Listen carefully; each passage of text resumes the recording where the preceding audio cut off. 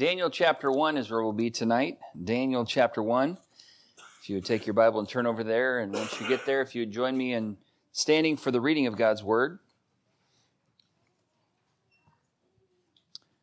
Daniel chapter number 1, and we'll read verses 1 through 8. And this message / devotional is directed to the teenagers, but I know that all of us can make application to this to this message, and I hope that all of us will tune in and our hearts will be open to what the Lord has for us tonight. Daniel chapter 1, verse 1 through verse number 8.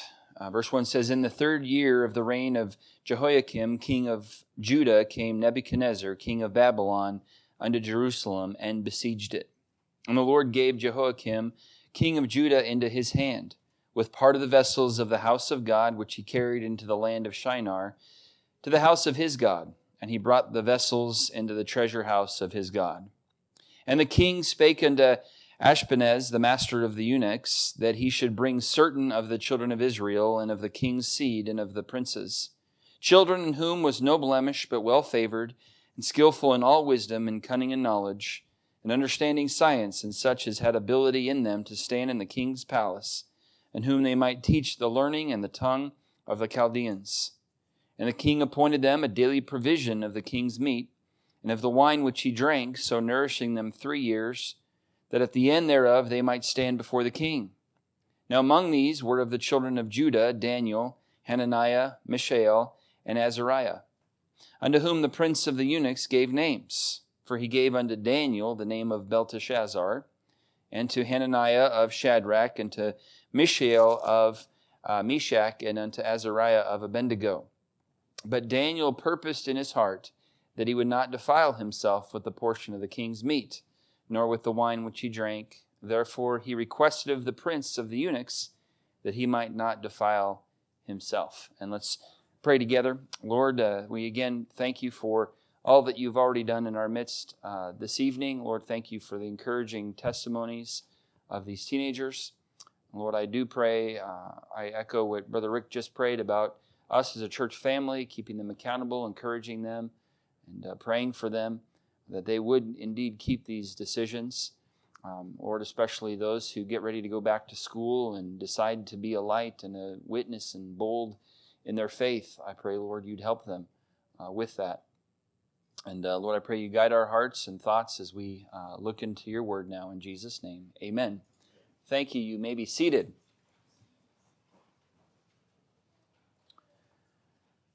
About 150 years ago or so, there was a great revival in the country of Wales.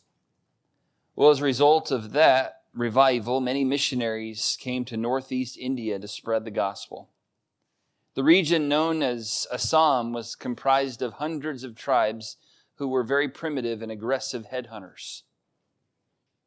Into these hostile and aggressive communities came a group of missionaries from the American Baptist Missions, spreading the message of love, peace, and hope in Jesus Christ. Well, naturally, they were not welcomed into these harsh environments. One missionary succeeded, though, in converting a man, his wife, and 2 children. This man's faith proved contagious, and many villagers began to accept Christianity. Well, angry, the village chief summoned all the villagers together. He then called the family who had first converted to renounce their faith in public or face execution. Moved by the Holy Spirit, the man instantly composed a song which became famous down the years. And he sang this: "I have decided to follow Jesus. I have decided to follow Jesus. I have decided to follow Jesus. No turning back. No turning back." Well, enraged at the refusal of the man, the chief ordered his archers to arrow down the 2 children. As both boys lay twitching on the floor, the chief asked, "Will you now deny your faith? You have lost both of your children, and you will lose your wife too." But the man sang these words in reply: "Though no one joins me, still I will follow. Though no one joins me, still I will follow. Though no one joins me, still I will follow. And again, no turning back. No turning back. Well, the chief was beside himself with fury and ordered his wife to also be arrowed down. And in a moment, she joined her 2 children in death. Now he asks for the last time, I will give you one more opportunity to deny your faith and live. Well, in the face of death, the man sang the final memorable lines. The cross before me, the world behind me. The cross before me, the world behind me. The cross before me, the world behind me. No turning back. No turning back. Well, he was shot dead like the rest of his family. I want to focus tonight on Daniel and his decisions that he made in Daniel chapter number 1. And really even in Daniel chapter number 6. And I want to focus in on those and encourage all of us regarding our decisions that we make for Christ. I don't know that Daniel got to go to Teen Extreme there in Pensacola.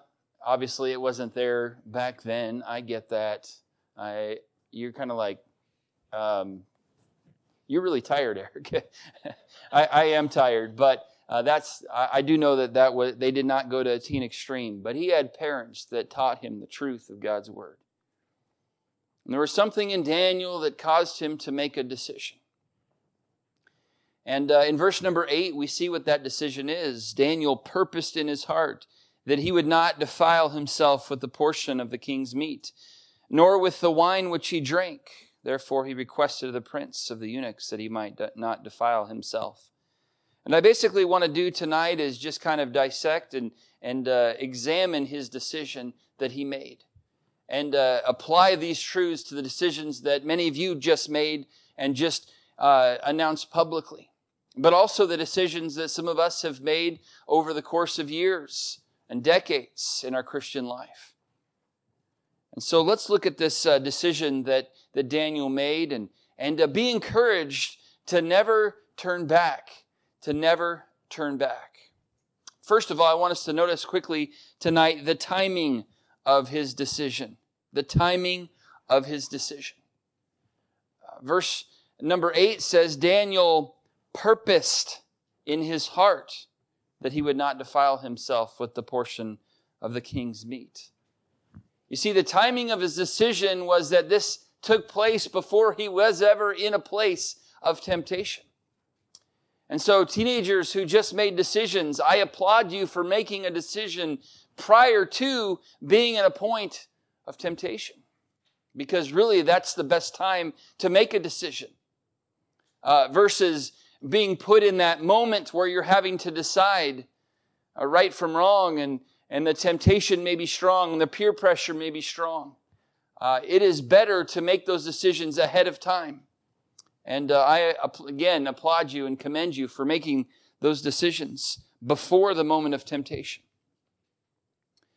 There's a lot of things that particularly teenagers are going to be tempted with throughout their life. And it's important for them to make decisions ahead of time before they're in a point of temptation. I think about the area of drugs and alcohol. And there is going to come a point where you will be tempted to have a beer, have some wine, have some champagne at a special event. You're going to be tempted at some point in your life, no doubt, regarding alcohol for sure, and potentially even drugs. It's better to make those decisions ahead of time versus right there when all your friends are saying, come on, everyone else is doing it. Why don't you? So I would encourage you to make those decisions ahead of time.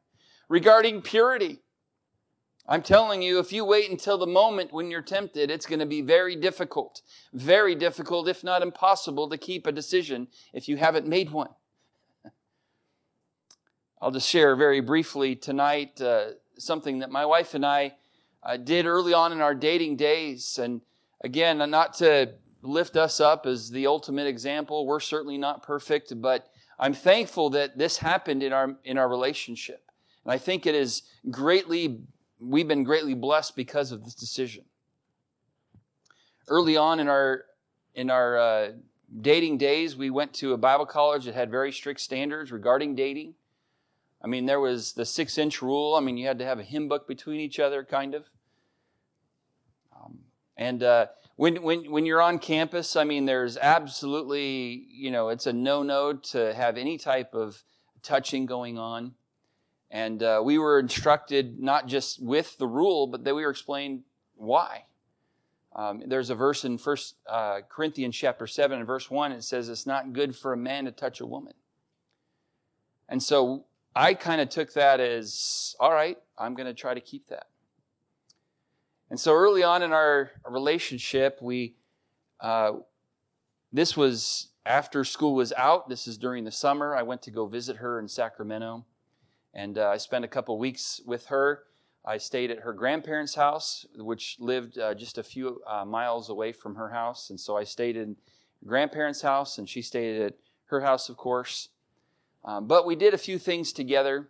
One of the things we did while I was there, was we went ice skating. And so that's why I like ice skating so much, as I think back to those days when I was ice skating with my wife, before she was my wife. Well, while we were there ice skating, we had a good time and just skating around. Well, they had the couple skate, right? And we were a couple. And so we were part of the couple skate. Well, all the couples were holding hands. And I was like, oh man, I would really love to hold her hand right now while we're skating. But I want to keep this. And I don't want to, I want to keep this decision that I've made regarding not touching. And so we didn't touch. We didn't hold hands during that time, although I wanted to. We get in the car on the way back to her house. I brought it up. I said, hey, you notice during that couple skate, we didn't hold hands and everybody else was? And she nodded her head. Yes, I noticed. And I said, I just want you to know that as long as I'm dating you, you don't have to worry about me making a move on you, trying to, hold your hand or put my arm around you or give you a kiss, though I may want to. I just want you to know and be assured that I'm not going to try that. Thinking that she was going to be relieved that I wasn't, going to be that guy. However, come to find out later on, she was kind of bummed to hear that. She was like, oh man. But she respected the decision, and, I didn't think much of it at that time. I thought it was I was a little nervous sharing that with her. I'm not sure how she would take it. But I did preface it. I said, now, if the Lord allows us to get married, obviously, at that point, that standard is no longer applicable. It does no longer applies. And anyway, I didn't realize the weight of that particular conversation until later on in our relationship. This is early on in our dating days. We liked each other and all that, but we didn't know each other super well. And then as we got closer together, and then eventually got engaged, and had some time where we were together, and boy, the temptation there was much stronger than it was during those early days. But I didn't want to say one thing way back then and then go back on it. And we ended up keeping that decision with one exception. We did go to some people's houses, and I think I've shared this before, where when they prayed, they held hands during prayer. And I loved going to those homes. In fact, her great aunt who was here a couple months ago, she was one who did that in their home. And when they invited us over, we hold hands when we pray, if that's okay with you. And it's perfectly fine with me. It's a spiritual reason to do so. Then yes, I'm all in. And when I prayed for a long time for this meal. I mean, it was the longest prayer. I mean, the food got cold. It was great. And that happened a few times, but other than that, that was it. And, we didn't have any regrets because of that decision. And so I want to encourage you not necessarily to make that same decision, although that would not be a bad decision to make. Because you never have to worry about crossing how many lines. Because if we'd ever crossed the first line, we're certainly never going to cross that one line that you all know. And I want to encourage you to make those decisions early on before you're in those moments of temptation. And Daniel did that. He said, I am going to purpose in my heart that no matter what happens, I'm not going to defile myself with the portion of the king's meat. Purity is one. Tithing is another for us adults. Right? If we just make a decision that we're going to tithe, no matter what the bills look like that month, no matter what the financial obligations are, we're going to honor Him with the first fruits of our income. If we are willing to do that, God does bless. With church attendance, I'm going to make church attendance a priority in my life, and I'm going to make sure that I make that decision early on. So the timing of his decision was important. It happened before he was in a moment of temptation. And many of you made those decisions this week before you were in a moment of temptation, and I'm proud of you for doing that. I want to notice, secondly, tonight, the traits of his decision. What kind of decision did he make? First of all, he made a decision to please the Lord. The Lord God was first and foremost in Daniel's life, and nothing was going to change that. He was going to honor Him. He was going to please Him. And it didn't matter what his environment was, he was going to please the Lord. And that's a great trait for all of our decisions that we made at camp. We're not just making them because everyone else is making them. Ultimately, hopefully, we're making those decisions in order to please the Lord. Matthew 6:33, seek ye first the kingdom of God and His righteousness, and all these things shall be added unto you. 1 Thessalonians chapter 4, verse 1, Paul says to them, furthermore, we beseech you, brethren, and exhort you by the Lord Jesus, that as ye have received of us how you ought to walk and to please God, so you would abound more and more. The major trait of our decisions when it comes to our relationship with God should be, I want to please Him. And that's certainly what Daniel was doing here when he made this decision. It wasn't to be a jerk. It was to please the Lord. All right, so he was first to please the Lord and also to protect his heart. He didn't want himself to be defiled.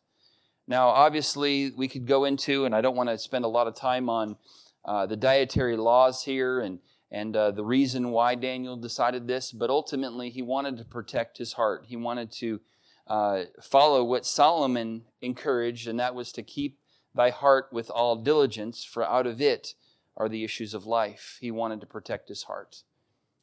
And so those are some great traits of decisions that we should be making for the Lord. Thirdly, I want us to see here, though, the temperament of his decision. So let's suppose Daniel made these decisions at camp, okay? Maybe he went to a camp there in Jerusalem, and they got the teens together, and they had a preacher come, and they had ice skating, and they had all kinds of fun activities. And Daniel made the decision at that camp that he wasn't going to that he was not going to defile himself with the wrong diet. And so when he's now in this moment of temptation, in this what he's about to face here with being offered all of this stuff, how did he respond? Was he, well, no way am I going to touch that stuff, because I made a decision back there and I'm never going to do that? Did he have that type of a temperament? Did he have a holier-than-thou attitude when it came to his decision? He had a gracious spirit, didn't he? One of the things that, verse number 9, notice this here. Now God had brought Daniel into favor and tender love with the prince of the eunuchs. So Daniel was firm in his faith, but listen, he wasn't a jerk about it. He wasn't obnoxious about his decisions. He got to the point where the eunuch there that was in charge of him had actually grown to love and like Daniel and thought, Daniel, I want to be a blessing to this guy. I want to help him out. And so as Daniel requests graciously to be tested here by eating the pulse and stuff, then they were willing to comply with it because he had the right temperament. He had the right spirit. In fact, it goes on to say regarding Daniel in Daniel chapter 6 and verse 3, then this Daniel was preferred above the presidents and princes because an excellent spirit was in him, and the king thought to set him over the whole realm. So Daniel had this attitude and this spirit that was excellent. And I want to encourage us. I hope that you're going to be bold with the decisions that you just made. And I'd rather you be obnoxious about it than not keep them.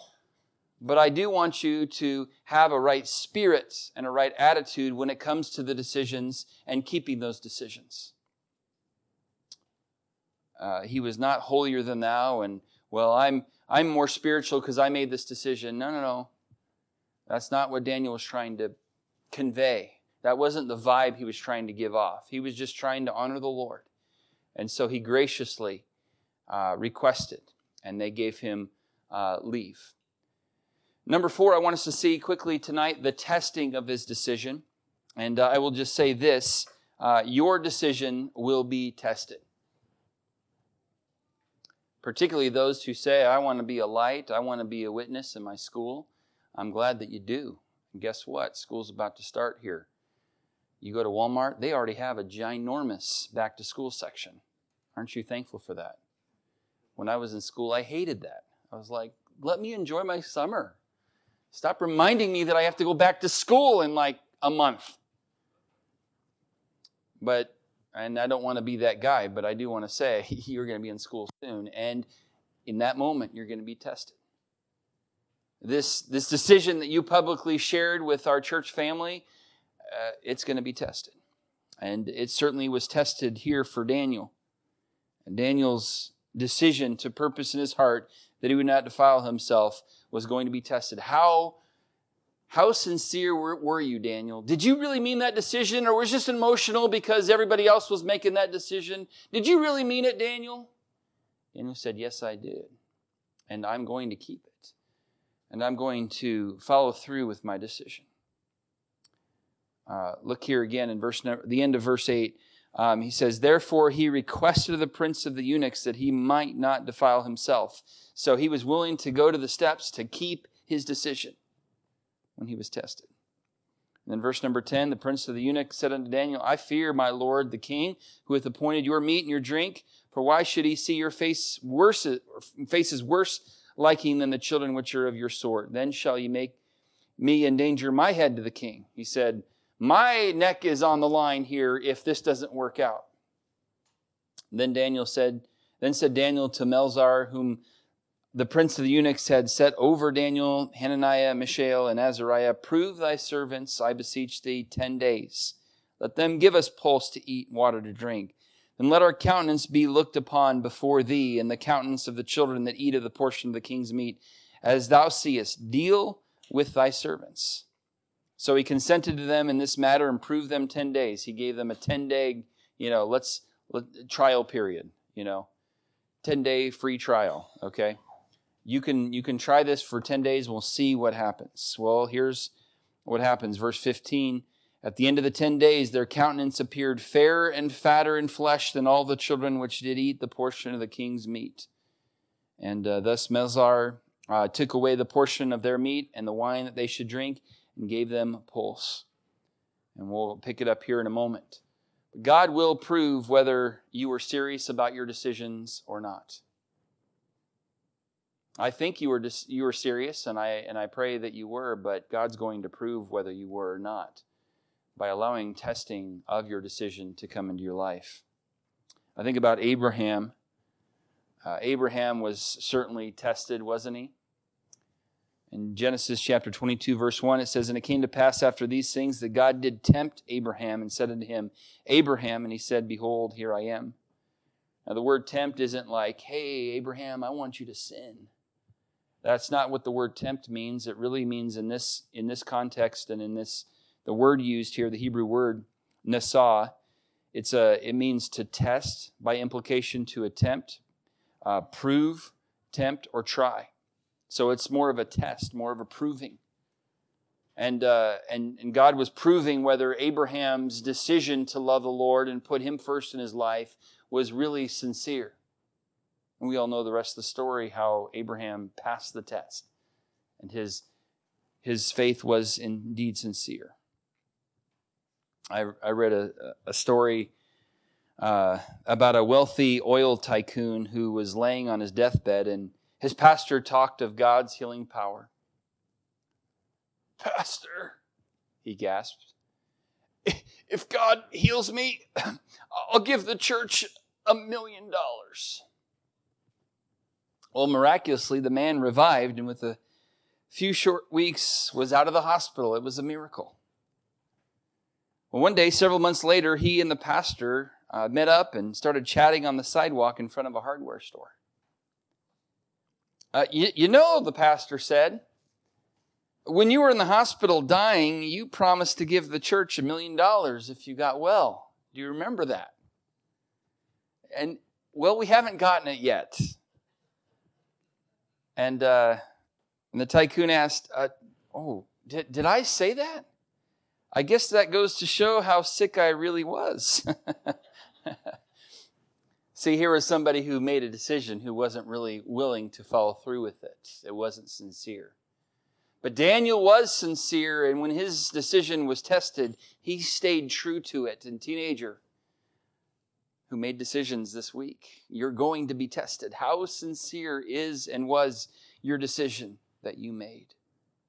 So we see the testing of his decisions. And last thought here, we're almost done tonight, the triumph of his decision. Verse number 17, I stopped there in chapter 1 here. It says, "As for these 4 children, God gave them knowledge and skill and all learning and wisdom. And Daniel had understanding in all visions and dreams. Now at the end of the days, that king had said he should bring them in. The prince of the eunuchs brought them in before Nebuchadnezzar." So this is those 3 years later. These 4 Hebrew children, they're not children anymore, they're young men. And now they're standing before Nebuchadnezzar.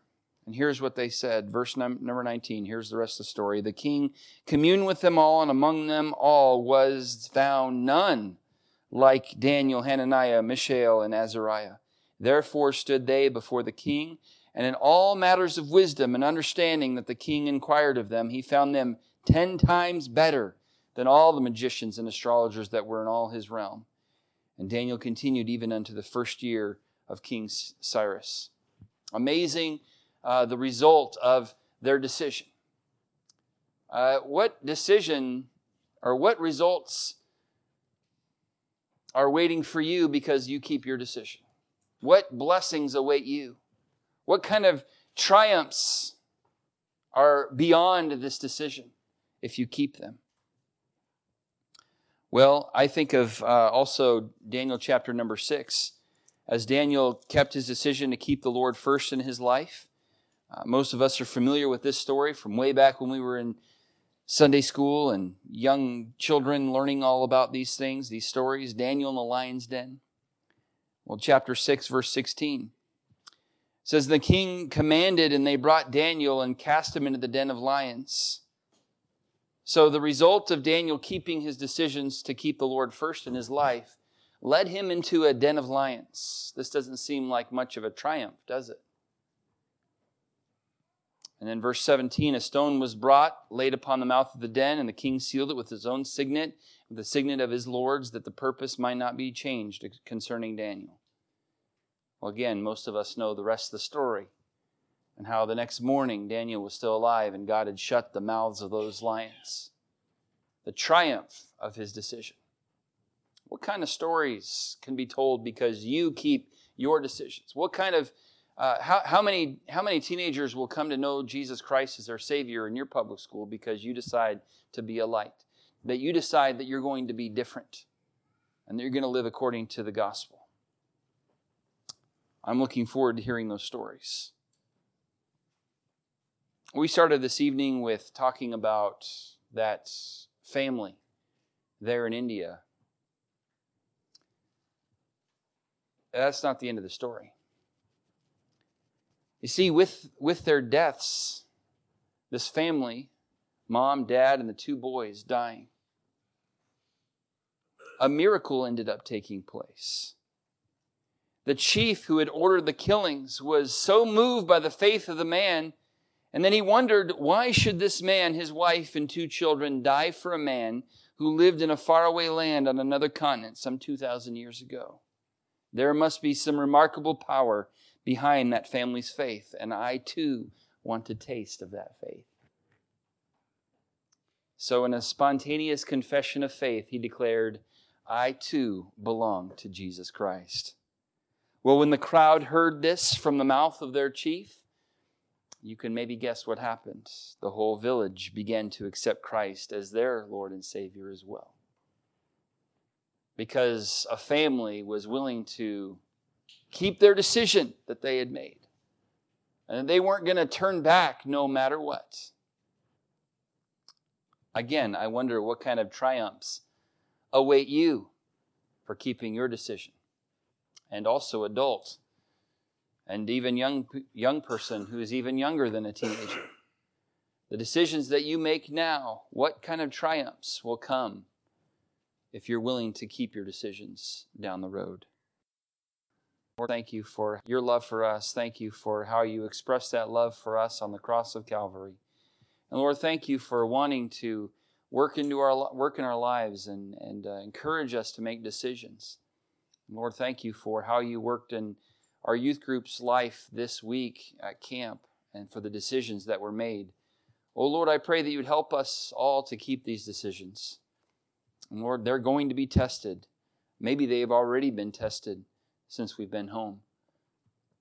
But Lord, I pray that you'd help us to keep those decisions gracefully, graciously, and I pray, Lord, that you would do good and great things through the decisions that we've made.